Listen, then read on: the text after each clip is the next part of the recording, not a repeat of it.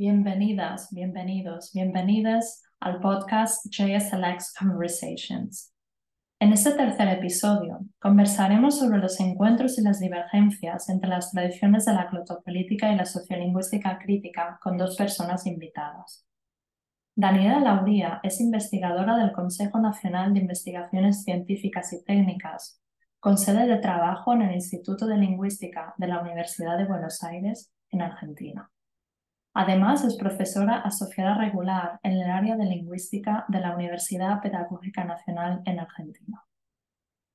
Miguel Pérez-Milans es Associate Professor en Lingüística Aplicada en el Instituto de Educación del University College London, en el Reino Unido. Actualmente es coeditor de las revistas Language Policy y Language, Culture and Society.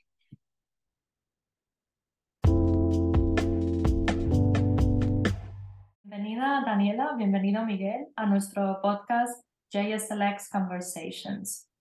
Muchísimas gracias por aceptar nuestra invitación a participar en este episodio sobre las sinergias y las divergencias entre la glotopolítica y la sociolingüística crítica. Para abrir esta conversación, ¿podríais presentar brevemente vuestra trayectoria y los contactos que habéis tenido con ambas tradiciones? Bueno, muchas gracias por la invitación. Mi nombre es Daniela Lauria, yo soy profesora y licenciada en letras, con orientación en lingüística. Me formé en la Universidad de Buenos Aires, donde la orientación en lingüística es bastante fuerte. De hecho, hay tres ramas distintas: lingüística formal, psicolingüística y sociolingüística. Yo hice la tercera rama. Luego, como estudios de posgrados, realicé una especialización en la enseñanza de español como lengua segunda y extranjera en los institutos en lenguas vivas, que aquí en la Argentina son los profesorados de enseñanza de lenguas extranjeras. Y finalmente realicé una maestría y un doctorado en lingüística. La maestría fue en análisis del discurso y el doctorado en lingüística en la UBA, las dos carreras, bajo la dirección de la profesora Elvira Arnú. En ambas tesis trabajé el proceso de diccionarización del español de la Argentina, es decir, la elaboración de diccionarios de argentinismos desde que somos un país independiente hasta la actualidad. Y puse el foco en la maestría, en la tesis de maestría puse el foco en el análisis del discurso lexicográfico, y en la tesis de doctorado puse el foco en la relación entre lengua, sociedad, historia y política. Fue, digamos, una tesis hecha desde la perspectiva glotopolítica. Hice pasantías en España, en Madrid y en Galicia, en Brasil, en la Universidad de Campinas, en el estado de San Pablo, y en Estados Unidos, en la City University of New York. Siempre con profesores y con compañeras y compañeros que trabajan la relación entre lenguaje y sociedad desde distintos enfoques, ya sea algunos enfoques más cercanos a la glotopolítica, otros más cercanos al análisis del discurso y otros más cercanos a la sociolingüística crítica. Respecto de la sociolingüística crítica en particular, tuve contactos con Alex Duchenne y con Mónica Heller en un congreso que ella estuvo, digamos, como invitada acá en la Argentina, y con Alex en un par de publicaciones y en un congreso en Alemania. Muy bien, muchas gracias Daniela. ¿Miguel?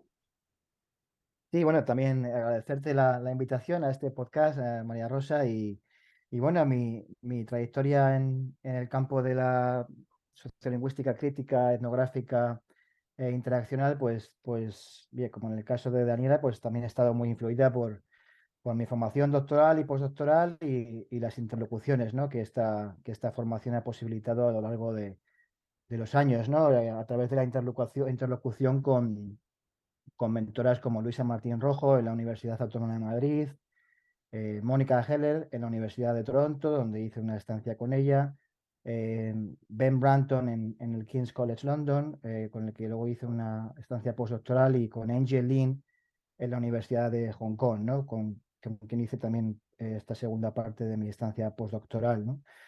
En esta trayectoria, pues también ha sido importante, ¿no? Pues estancias en este periodo, ¿no? Que también han influido mucho mi trabajo y mi pensamiento, ¿no? Y entre ellos, pues está la estancia y la interlocución con el profesor Sisu de la Universidad de Zhejiang, en China, donde hice mi trabajo de campo para mi tesis doctoral, ¿no? Que fue una etnografía sociolingüística crítica, ¿no? En el contexto educativo de allí, ¿no? Entonces, bueno, aparte de eso también, bueno, pues mi trabajo posterior en la Universidad de Hong Kong, pues también me brindó la oportunidad, ¿no? De mirar a mi propio trabajo desde la óptica de los estudios de la política lingüística, ¿no? A través del diálogo en la enseñanza conjunta con un compañero allí, James Tollefson, en la Facultad de Educación de esa universidad, de la Universidad de Hong Kong, con que tuve la oportunidad, bueno, pues, ¿no? De hablar de cuestiones que yo entendía que eran propias de la sociolingüística crítica, pero que, bueno, descubrí que también se podía mirar mi propio trabajo desde la mirada de Language Policy Studies, ¿no? Algo que no había pensado yo hasta ese momento, ¿no? Con lo cual ya, bueno, me hizo pensar sobre todas estas etiquetas y categorías de las que vamos a hablar hoy, ¿no? Y luego en relación con la glotopolítica, ¿no? Mi contacto con la glotopolítica como tradición, pues ha sido más tangencial y más posterior, ¿no? En mi carrera, ¿no? A través del trabajo de gente como Daniela, pero también de otros compañeros como José del Valle, a quien conocí, a los que escuché dentro del espacio de DISO, ¿no? Esta Asociación del Estudio del Discurso y la Sociedad, con la que he estado colaborando ya durante casi una década y que siempre ha sido un espacio para dialogar con compañeras de América Latina y de Brasil, ¿no? Bueno, y esto de la tangencialidad, que quizá podemos volver sobre ello, ¿no? Porque, bueno, eso es interesante, ¿no? Y tiene que ver con la vida social de las ideas y la circulación de los marcos disciplinares, ¿no? ¿Qué circula, dónde, cuándo y con qué valor de cambio, ¿no? Asignado en qué contexto de educación superior, ¿no? Pero vamos, sobre esto quizá podemos volver después. Muchas gracias por presentaros y presentar vuestra trayectoria y de hecho me gustaría volver sobre esta circulación de las ideas a partir de vuestras experiencias. Miguel, Daniela, me gustaría preguntaros cómo situaríais la glotopolítica y la sociolingüística crítica en el campo del estudio del lenguaje y la sociedad, quizá desde esta perspectiva más geopolítica, más de circulación de las ideas en el espacio de la educación superior que ahora apuntaba Miguel. Bueno, si quieres que continúe con esto que decía antes y luego también para bueno, ver qué opina o cómo lo ve mi compañera Daniela, ¿no? Por esto que aludías a la vida social de las ideas, ¿no? Pues quizás salto en primer lugar, ¿no? A esta pregunta, lo que me parece súper interesante, ¿no? Muy interesante porque de alguna manera también nos ayuda a desmitificar, ¿no? Tradiciones, escuelas, grupos o como lo queramos llamar, ¿no?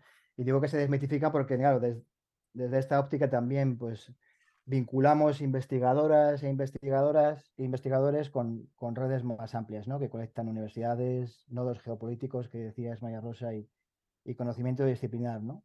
Entonces, bueno, esto en mi caso se refleja en esto a lo que apuntaba hace un momento, ¿no? En relación con mi trayectoria, ¿no? Que yo creo que no es casual que alguien que se interesa por procesos de cambio social, político y económico a través del estudio de la lengua, la comunicación y el discurso en el contexto europeo de finales de los 90, principios del siglo XXI, pues como digo, que no es casual que lo haga a través de espacios disciplinares como el de la sociolingüística crítica, ¿no? Entendiendo aquí la sociolingüística crítica como proyecto intelectual, ¿no? Un proyecto intelectual que se revela contra determinados supuestos acerca de la lengua, la sociedad, la cultura, la identidad, que habían estado detrás, bueno, pues de una sociolingüística distinta y que había sido hegemónica hasta la segunda mitad del siglo XX, ¿no? Entonces, bueno, esta sociolingüística hegemónica, que a veces denominamos como sociolingüística moderna, pues se entiende como que emerge, ¿no? De los instrumentos institucionales y gubernamentales del Estado-nación moderno, ¿no? Aquella que ha estado al servicio de la producción de comunidades nacionales imaginadas como supuestamente homogéneas, ¿no? En el plano cultural, en el lingüístico, identitario, ¿no? Y esta sociolingüística pues, ha participado, ¿no? Esta sociolingüística moderna ha participado de esta imaginación social, ¿no? A través de la producción de conocimiento experto, ¿no? En forma de diccionarios, gramáticas, descripciones de comunidades lingüísticas que son representadas como ancladas, ¿no? En determinados territorios geográficos y que parecen como perfectamente delimitadas, ¿no? Y cuyas fronteras coinciden a la perfección, ¿no? Con determinados repertorios culturales y lingüísticos, ¿no? Entonces, bueno, desde la perspectiva de la sociolingüística crítica, pues esa sociolingüística moderna pues, se vincula, ¿no? Con la expansión del modelo político-económico del nacionalismo moderno, ¿no? Un modelo que originalmente anclado en Europa y que después pues, se ha expandido globalmente a través de proyectos capitalistas y coloniales que han permitido, ¿no? Su exportación e implementación en otras regiones del mundo a lo largo de los últimos siglos, ¿no? Entonces, bueno, pues como ya sabemos, pues ese modelo ha funcionado mejor para unos grupos sociales que para otros, tanto dentro como fuera de Europa.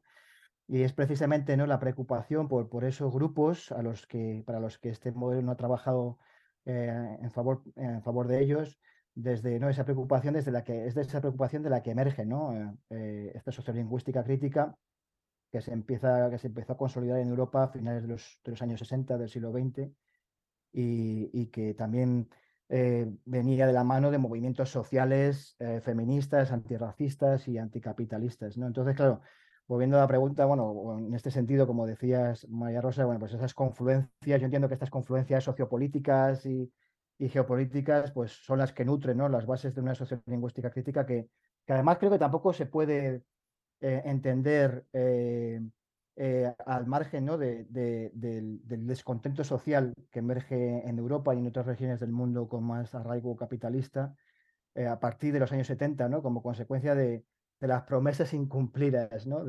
Por este modelo socioeconómico y político nacido del nacionalismo moderno que prometía movilidad social, ¿no? En base a la idea del mérito, ¿no? De si te esfuerzas, puedes llegar a donde quieras, ¿no? En el futuro, ¿no? Entonces, bueno, ahí sitúo tanto la sociolingüística crítica como mi propio contacto con ella desde donde me formé, ¿no? Bueno, en el caso de la glotopolítica, al igual que, como dijo Miguel, también es un proyecto intelectual que tiene una historia muy interesante, porque si bien el concepto surge en Europa, y la denominación, pero la perspectiva también en Francia, comienzos de los años 80, cuando llega a América y particularmente llega a la Argentina, a la Universidad de Buenos Aires, de la mano de Elvira Arnoux, es después del año 85, es decir, en el retorno de la democracia en la Argentina.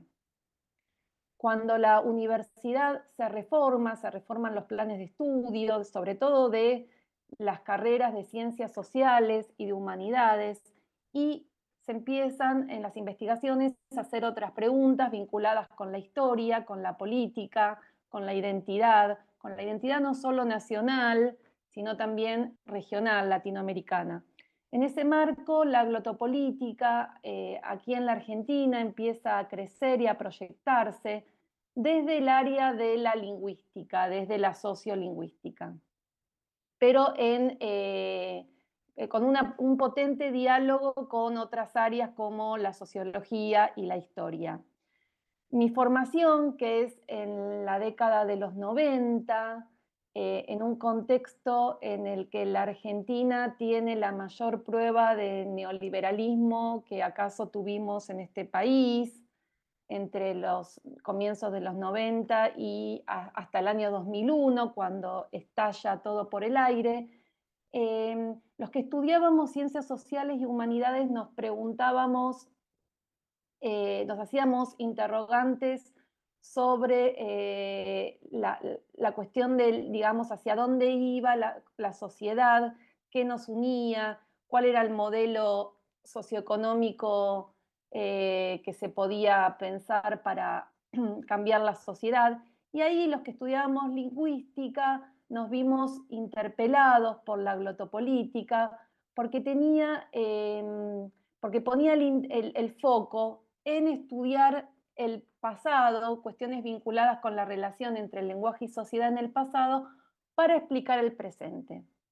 Para explicar el presente en términos de nuestra identidad lingüística, no solo el pasado, digamos, reciente, sino también el pasado de la colonización. Es en ese marco que yo me formo y después del 2001, del estallido social de la Argentina, la glotopolítica empieza a crecer realmente con mucha proyección, tanto en el interior de la Argentina como en los países limítrofes. Eso también tiene una explicación política, que es la integración regional. Entonces ya un poco las preguntas cambian siempre desde una mirada latinoamericanista, ¿sí? Si fuimos un país, una patria grande, sin fronteras, o somos países distintos luego de las independencias a comienzos del siglo XIX. La cuestión de la lengua atraviesa, por supuesto, esas preguntas, desde hacia dónde vamos, si vamos como región o, digamos, destacando y profundizando los nacionalismos. A comienzos del siglo XXI, entonces, las preguntas glotopolíticas por la integración regional fueron muy fuertes y se establecieron núcleos de investigación glotopolítica, en Uruguay, en Chile y en Brasil, digamos, y donde hubo un diálogo casi permanente entre entre los distintos equipos de investigación. La glotopolítica también, digamos que la glotopolítica hoy en día aparece como una disciplina desde el sur, desde el llamado sur global, con una mirada crítica, por supuesto, situada y fundamentalmente latinoamericanista. Nuestro lugar de enunciación es Latinoamérica, con lo que tenemos en común y con lo que tenemos de diferente respecto de Europa y sobre todo de Europa y de Estados Unidos, ¿no? Que es con quienes siempre, digamos, de alguna forma dialogamos teórica y metodológicamente. Hoy en día la glotopolítica, bueno, tiene núcleos también en Estados Unidos, pero en lugar de, digamos, los temas que se trabajan también están muy vinculados con problemáticas, situaciones y fenómenos latinoamericanos. Es interesante este recorrido entonces porque si bien surge en Europa en determinado contexto, surge en las periferias, ¿no? Surge en la Universidad de Rouen, no surge en París, en el caso de Francia, y también está en diálogo con otras escuelas periféricas, como la escuela catalana o la escuela gallega, con quien desde el comienzo, digamos desde las décadas del 80, la glotopolítica dialogó fuertemente. Siempre se nutrió de los desarrollos conceptuales de esas escuelas que aclaro, ¿no? Que podemos llamar periféricas porque tenían como objeto de estudio lenguas minorizadas. En el caso nuestro, el español no es una lengua minorizada, pero sí lo era nuestra variedad. De ahí quizás la sintonía con el estudio, la sintonía con esas escuelas. Muy interesante. Muchas gracias por este recorrido, por la genealogía de cada tradición. Ahora me gustaría hablar un poco de epistemología. ¿Cuáles son las bases epistemológicas y las metodologías más utilizadas en cada una de estas tradiciones? Bueno, en el caso de la glotopolítica hay varias corrientes. La corriente predominante durante muchos años fue utilizar el análisis del discurso como metodología para examinar materiales de archivo en general, materiales del archivo histórico, tanto pasado como actual, para ver cuáles fueron las intervenciones en el espacio público del lenguaje. Desde el punto de vista epistemológico, lo que se hace, se articula el conocimiento lingüístico con el conocimiento histórico. En realidad, nuestras premisas, nuestros puntos de partida nuestras hipótesis para explicar situaciones lingüísticas desiguales, o para ver cómo se construye subjetividades, modelos de ciudadanía y relaciones sociales a partir de esas intervenciones sobre el lenguaje, siempre puso el foco en cuestiones de otros campos, ¿no? En transformaciones, en demandas, en requerimientos sociohistóricos más amplios, en los que intervenían factores políticos, económicos, sociales, culturales, demográficos. Muy importante la cuestión de las migraciones en la historia de la lengua, en la historia política sobre la lengua en América.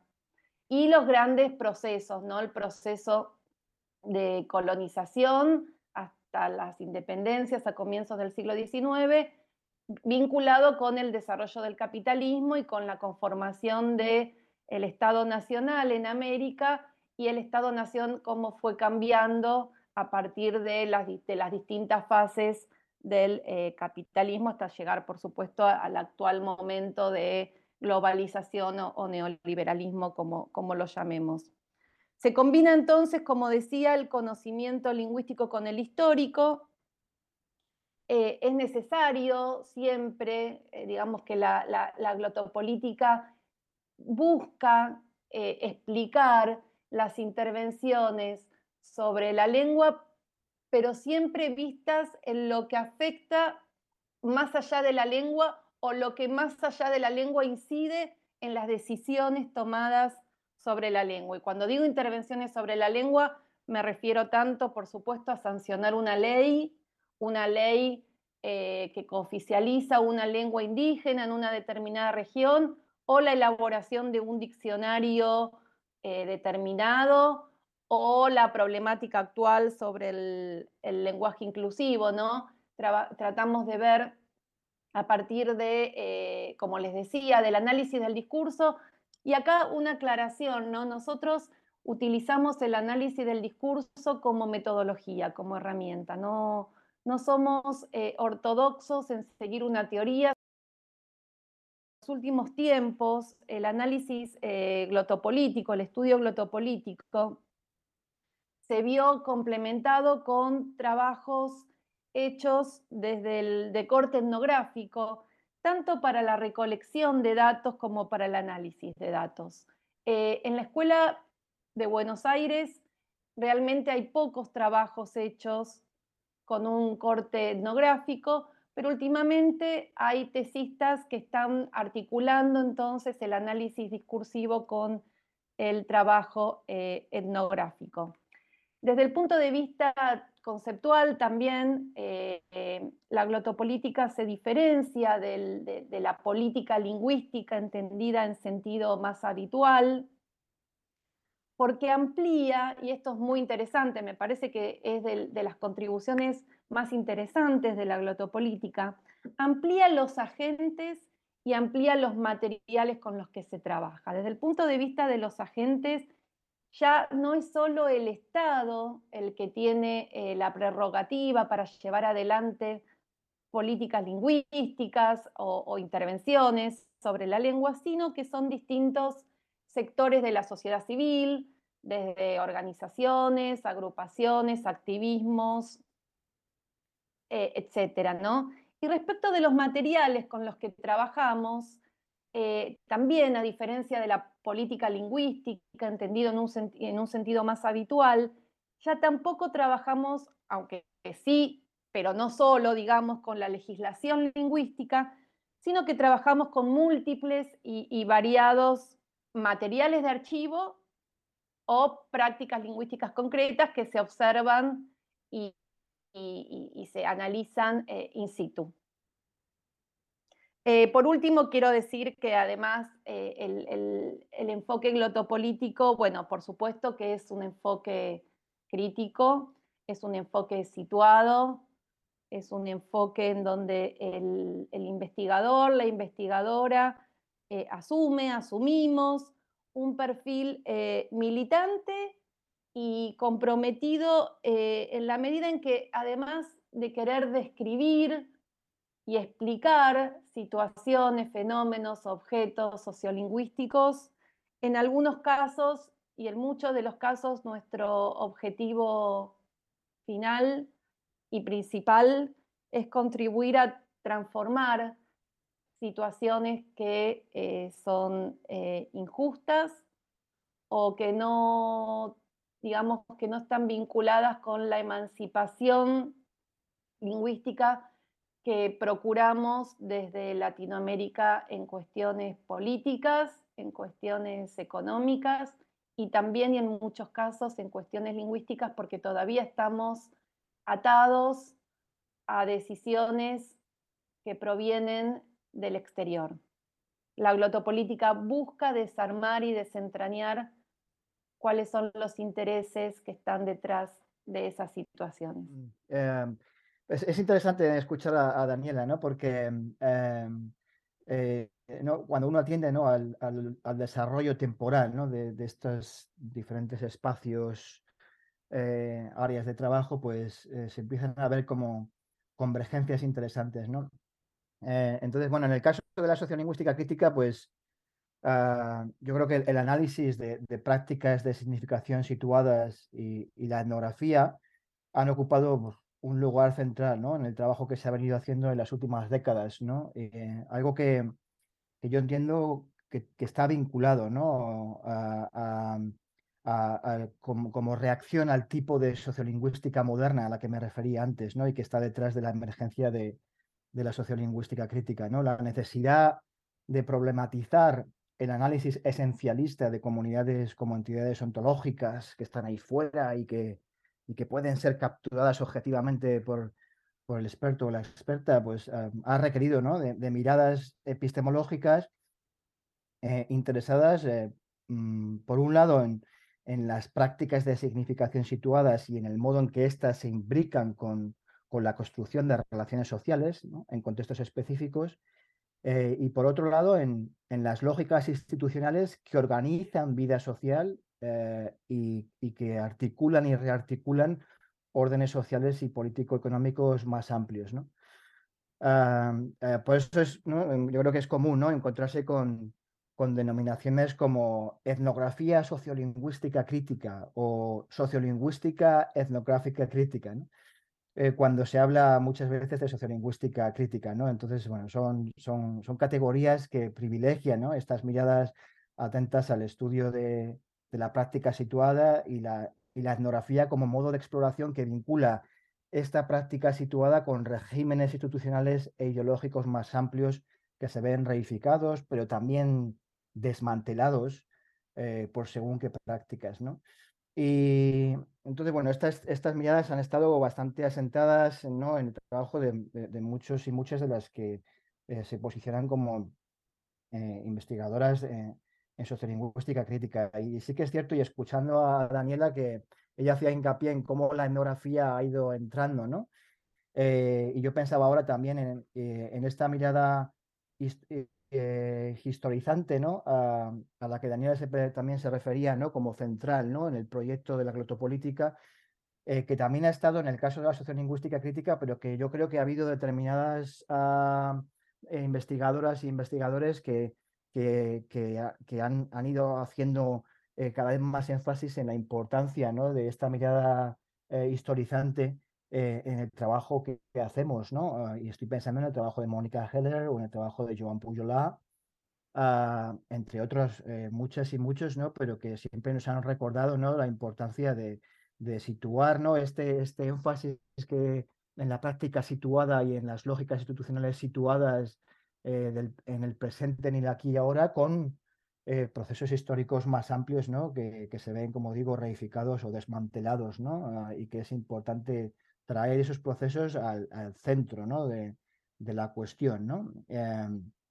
Entonces, bueno, ah, bueno, de momento lo dejo por aquí.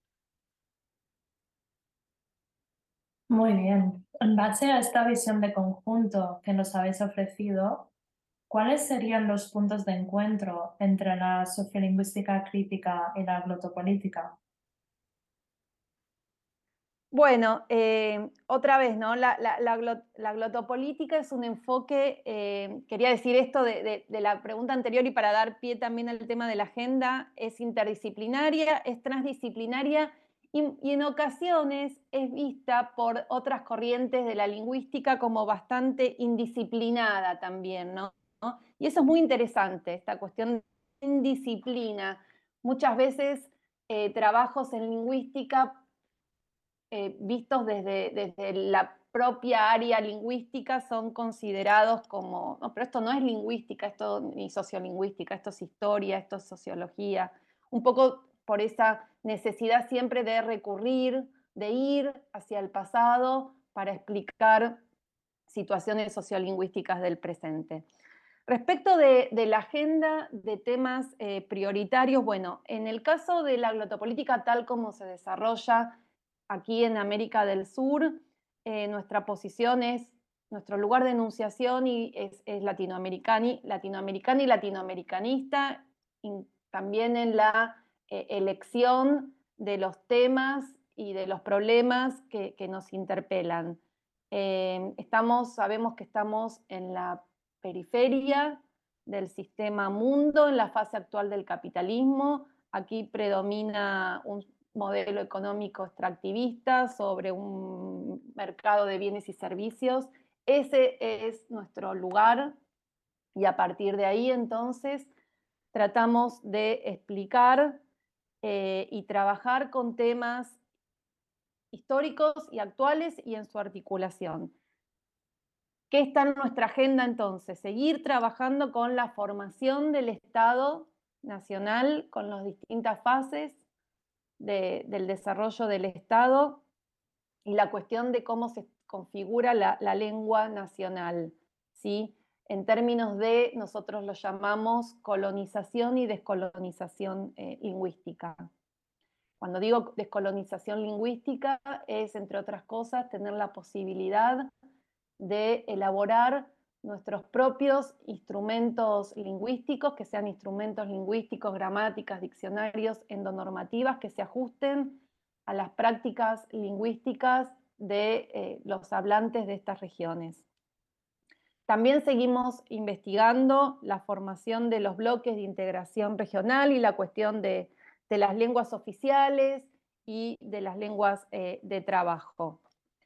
Otros temas tienen que ver con políticas de lengua y con regulación en la etapa actual del capitalismo tardío, y ahí trabajamos mucho el tema de las áreas idiomáticas, la hispanofonía, la lusofonía, y el tema de las distintas variedades, el valor, mejor dicho, de las distintas variedades lingüísticas, tanto del español como del portugués en el mercado de lenguas, y tanto el español y el portugués junto con otras lenguas, ya sean lenguas indígenas o lenguas de inmigración reciente en nuestros países. Hay nuevas lenguas, digamos, se utilizan lenguas asiáticas y lenguas africanas, circulan, que son muy distintas de las lenguas de la inmigración histórica que tuvimos a fines del siglo XIX, comienzos del siglo XX, donde, como se sabe, predominaba el italiano.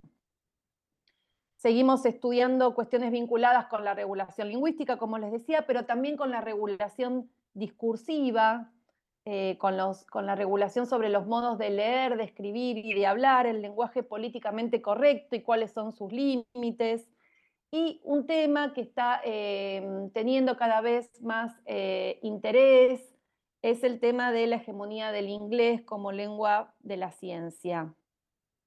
Yo creo que respecto de la sociolingüística crítica y retomando algunas cuestiones que decía Miguel, lo que une o los puntos de encuentro entre la glotopolítica y la sociolingüística crítica está en el estudio de las situaciones y fenómenos de desigualdad lingüística, de acceso desigual a, como dice Mónica Heller, a los recursos lingüísticos que inciden en el acceso a otra clase de recursos, y quizá las divergencias, las diferencias están en el dispositivo conceptual y metodológico, además de, por supuesto, del lugar de enunciación, ¿no? Y de dónde surgen y digamos, a partir de qué problemáticas. Se cruzan en muchos aspectos, se distancian en otros, pero hay, creo, por lo que estoy escuchando y por lo que leí, por lo que dice Miguel ahora, hay una idea de contribuir a transformar relaciones sociales y cómo esas relaciones sociales impactan en el acceso a la palabra, ¿no? en el derecho a la palabra pública. Bueno, por seguir, ¿no? Con esto que decía Daniela ahora de la agenda, ¿no? También en respuesta a tu pregunta, María Rosa, ¿no? Pues claro, uno de los temas prioritarios en la agenda de la sociolingüística crítica contemporánea, ¿no? Y que me interesa especialmente es el relacionado con esto que decía anteriormente, pero que me recuerda a lo que está diciendo Daniela, es la dimensión de la desmantelación, ¿no? El papel del campo en la desmantelación de según qué procesos, de qué estructuras y qué procesos de desigualdad social, ¿no? Entonces, claro, en el caso de la sociolingüística crítica, ya hay acumuladas décadas ¿no? de ejercicio crítico y descriptivo, ¿no? Que se han centrado en el estudio de cómo órdenes socioeconómicos pues, se producen y reproducen en la práctica cotidiana de contextos específicos, ¿no? Y en las formas de injusticia social que estos órdenes alimentan, ¿no? Pero claro, tras décadas de ese tipo de trabajo, pues cada vez hay también más interés en reflexionar acerca de cómo nosotras y nosotros, investigadores en el campo, podemos participar en la reimaginación de futuros alternativos, ¿no? Futuros más seguros, menos desiguales. Y ahí es interesante, ¿no? Porque claro, nuestras propias lentes epistemológicas, pues nos han permitido y nos permiten, ¿no? investigar cómo la práctica situada y las lógicas institucionales a las que me refería antes, pues cómo se organizan, ¿no? en torno a normas y expectativas morales, el orden moral que también hablaba, se ha referido Daniela, ¿no? Estas normas acerca de las buenas formas de ser y de estar y de hacer en según qué espacios y momentos, bueno, pues cómo todas esas normas nutren esas prácticas, esas lógicas institucionales y contribuyen a actualizar en el día a día órdenes sociales, políticos y económicos que son heredados del pasado, ¿no? Por aquello que decía Daniela también, esa interpelación a mirar al pasado para entender el presente, ¿no? Pero claro, estas son estas miradas que hemos tenido y que en el campo y que seguimos desarrollando, ¿no? en estas áreas de sociolingüística crítica, ¿no? Lo significativo de todo esto para mí, desde un punto de vista transformativo, ¿no? Como decía Daniela, es que, claro, consecuentemente, pues este tipo de mirada también nos proporciona las bases o nos invita a reflexionar acerca de, bueno, qué normas y expectativas alternativas acerca de cómo ser y estar y hacer en según qué contextos permiten rehacer estructuras socioeconómicas y políticas en el día a día, ¿no? Y bueno, ahí hay un campo, ¿no? Interesante, ¿no? Para seguir dialogando, de confluencia con las preocupaciones a las que señalaba también Daniela dentro de la glotopolítica, ¿no? Y también con conectar con algo que dijo anteriormente Daniela en relación con las primeras preguntas, ¿no? Claro, este tipo de reflexión acerca de cómo participamos nosotras en estas discusiones de imaginando, reimaginando futuros alternativos, ¿no?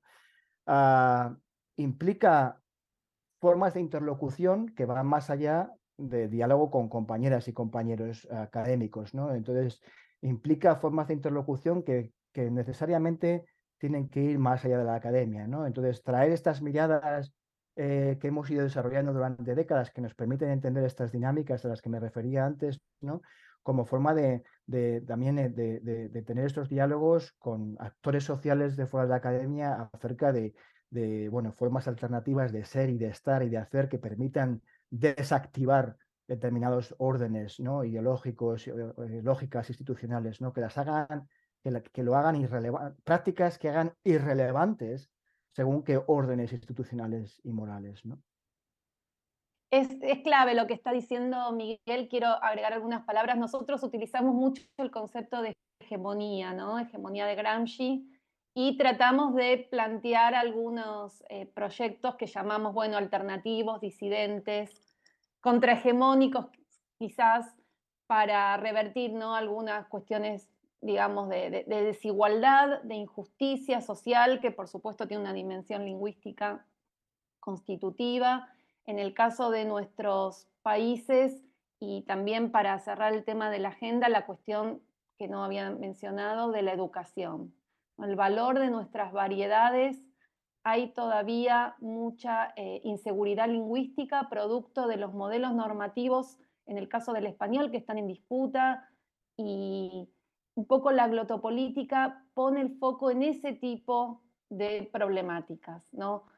Las vinculadas, tenemos como dos grandes ejes, las vinculadas con las lenguas indígenas, la educación intercultural bilingüe, por un lado, y por el otro las variedades del español y otras lenguas, las variedades en contacto, quiero decir, y el tema de la inseguridad lingüística. Para eso es clave entonces pensar proyectos, no solamente, digamos, no solamente investigar, describir y explicar, sino también proponer, ejecutar proyectos, plantear políticas que transformen esas realidades. Muy bien, para terminar este episodio de este podcast, me gustaría preguntaros, Miguel, Daniela, hacia dónde caminan la glotopolítica y la sociolingüística crítica hoy en día, y si veis dónde se cruzan sus caminos y dónde se separan. Bueno, la glotopolítica está ampliando cada vez más sus materiales. Últimamente está trabajando con materiales semióticos diversos. Está trabajando mucho con los nuevos dispositivos tecnológicos, está trabajando con museos de la lengua, es un tema en el que yo particularmente ahora estoy trabajando, ¿no? Que hay que museificar de la lengua. Y también va hacia institucionalizar. Sabemos que cuando se institucionalizan las disciplinas muchas veces también se estancan, ¿no? Pero bueno, estamos dando alguna batalla para la institucionalización de la disciplina en los estudios universitarios de grado y de posgrado.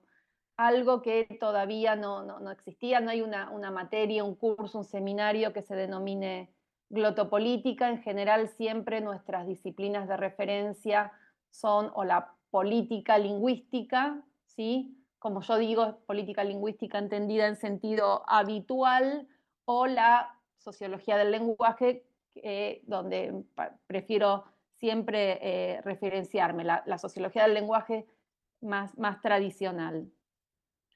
Estamos colaborando en varias publicaciones con investigadores e investigadores del llamado norte global, de la sociolingüística crítica. Ahí hay, como decía hace un ratito, hay muchos puntos de encuentro, hay muchas coincidencias. Quizás a veces los conceptos tienen que ser, no se pueden migrar los conceptos linealmente, sino que hay que problematizarlos, hay que reformularlos, pero puede haber digamos, un diálogo complementario y muy interesante y muy enriquecedor. En particular, la glotopolítica también está trabajando en difusión, en divulgación. Tenemos un anuario de glotopolítica, tenemos un observatorio latinoamericano de glotopolítica en las redes sociales, porque nuestro objetivo es, como decías Miguel también, somos investigadores, somos investigadoras, trabajamos en la universidad, nos dedicamos a esto, pero empezar a sensibilizar a la población, a las comunidades, no solo, digamos, en nuestros trabajos en instituciones educativas, sino a la población en general en temas vinculados con la desigualdad lingüística.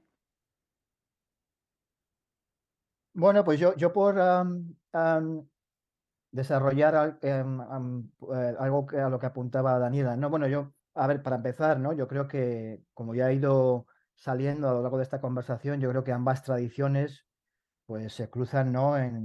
en los giros críticos de coloniales, antirracistas, espaciales, semióticos, ¿no? Yo creo que estas fuentes conceptuales y epistemológicas, bueno, pues las han ido cruzando, ¿no? Entonces, pero volviendo a esto de los desafíos, ¿no? A los que mencionaba Daniela, ¿no? Que vienen con la institucionalización de la disciplina, ¿no? Y yo creo que es importante destacar esto, ¿no? Porque claro, yo creo que hay desafíos comunes que tienen que ver con la posible eh, eh, fragmentación y jerarquización interna que no siempre favorece la construcción de alianzas productivas, porque yo creo que la fragmentación es buena y puede ser buena, pero no siempre es productiva, ¿no? Y yo creo que hay que también atender a esto desde el propio establecimiento y la consolidación de estas dos áreas de estudio, aunque todavía siguen ocupando una posición periférica, a lo mejor con respecto a otras tradiciones con eh, más ancladas bueno, del siglo XX, pero sí que es cierto que bueno, comienzan a consolidarse también, ¿no? ¿No? Por ejemplo, en el caso de la sociolingüística crítica, pues hay investigadores e investigadoras que comenzamos a tener acceso a espacios de gatekeeping, de privilegio, editamos revistas internacionales, ocupamos puestos de posición importantes en las universidades, como decía Daniela, ¿no? Y bueno, eso está pasando, ¿no? Entonces, claro, a veces con, ese, con esa consolidación, pues viene, ¿no? Pues viene pues la aceptación, la inteligibilidad de las etiquetas, ¿no? La etiqueta de sociolingüística crítica, la etiqueta de glotopolítica, ¿no? Comienzan a ser inteligibles, comienzan a circular, comienzan a ganar legitimidad, ¿no? Y por lo tanto son etiquetas que comienzan a dar acceso a según qué recursos y financiación, ¿no? Y entonces, una vez que pasa esto, pues las etiquetas, como ya sabemos, porque somos todos estudiantes de la comunicación y el discurso, pues comienzan a circular y a ser apropiadas en múltiples direcciones, ¿no? Y que es algo bueno, ¿no? Pero muchas veces esto da lugar a debates acerca del modo en que dichas apropiaciones continúan o no el proyecto político e intelectual al que respondió la emergencia de estas áreas, estas etiquetas, ¿no? Y aquí entran en juego preguntas pues del tipo de hasta qué punto los análisis presentados en el nombre de estas áreas favorecen o no la justicia social, a qué intereses sirven las investigaciones que realizamos dentro y fuera del espacio de la universidad, ¿no? Hasta qué punto nuestros trabajos nos ayudan a transformar las realidades que criticamos, ¿no? Entonces, bueno, también por poner eso sobre la mesa, ¿no? Y que tiene que ver con esto que decía Daniela de las dinámicas derivadas de la institucionalización, ¿no? Coincido plenamente con esas últimas preguntas que hiciste. Nos las hacemos todo el tiempo.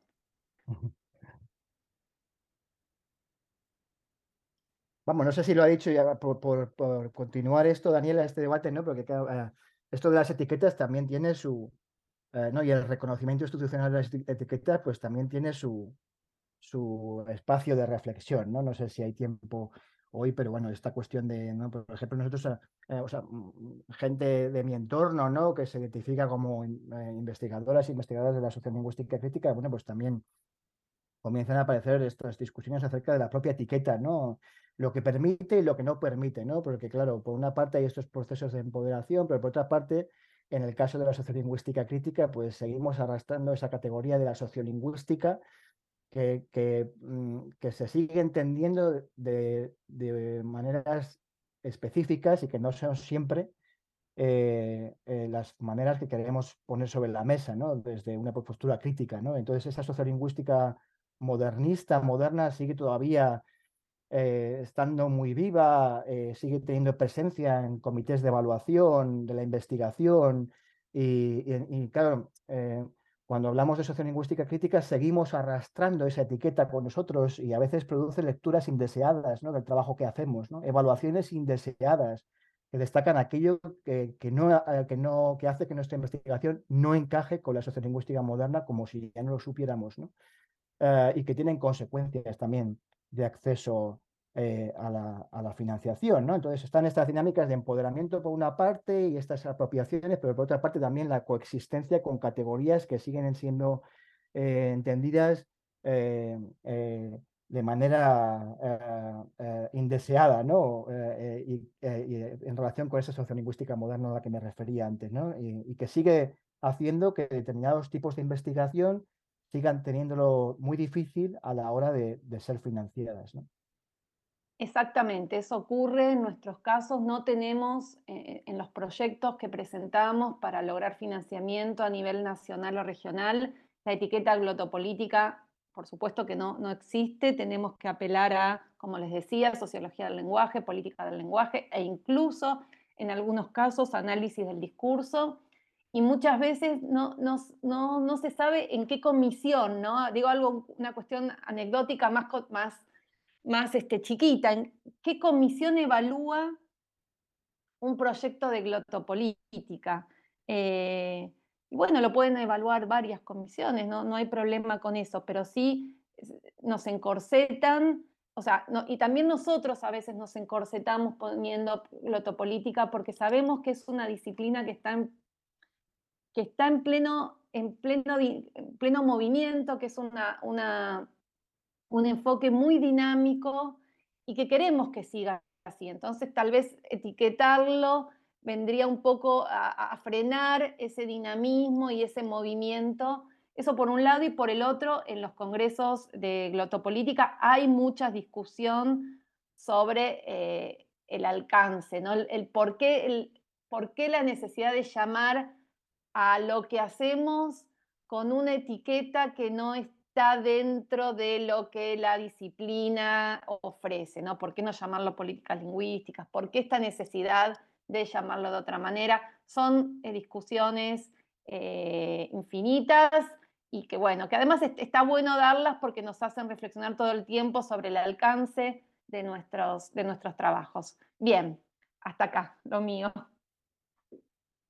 Muy bien. Bueno, para mí esta conversación ha sido un ejemplo concreto del diálogo y de la colaboración a la que hacíais referencia, ¿no? Entre estas dos áreas de estudio, que como hemos visto a lo largo de este episodio comparten ciertos desafíos y están pasando por procesos institucionales parecidos a partir de sus genealogías, anclajes y epistemologías distintas.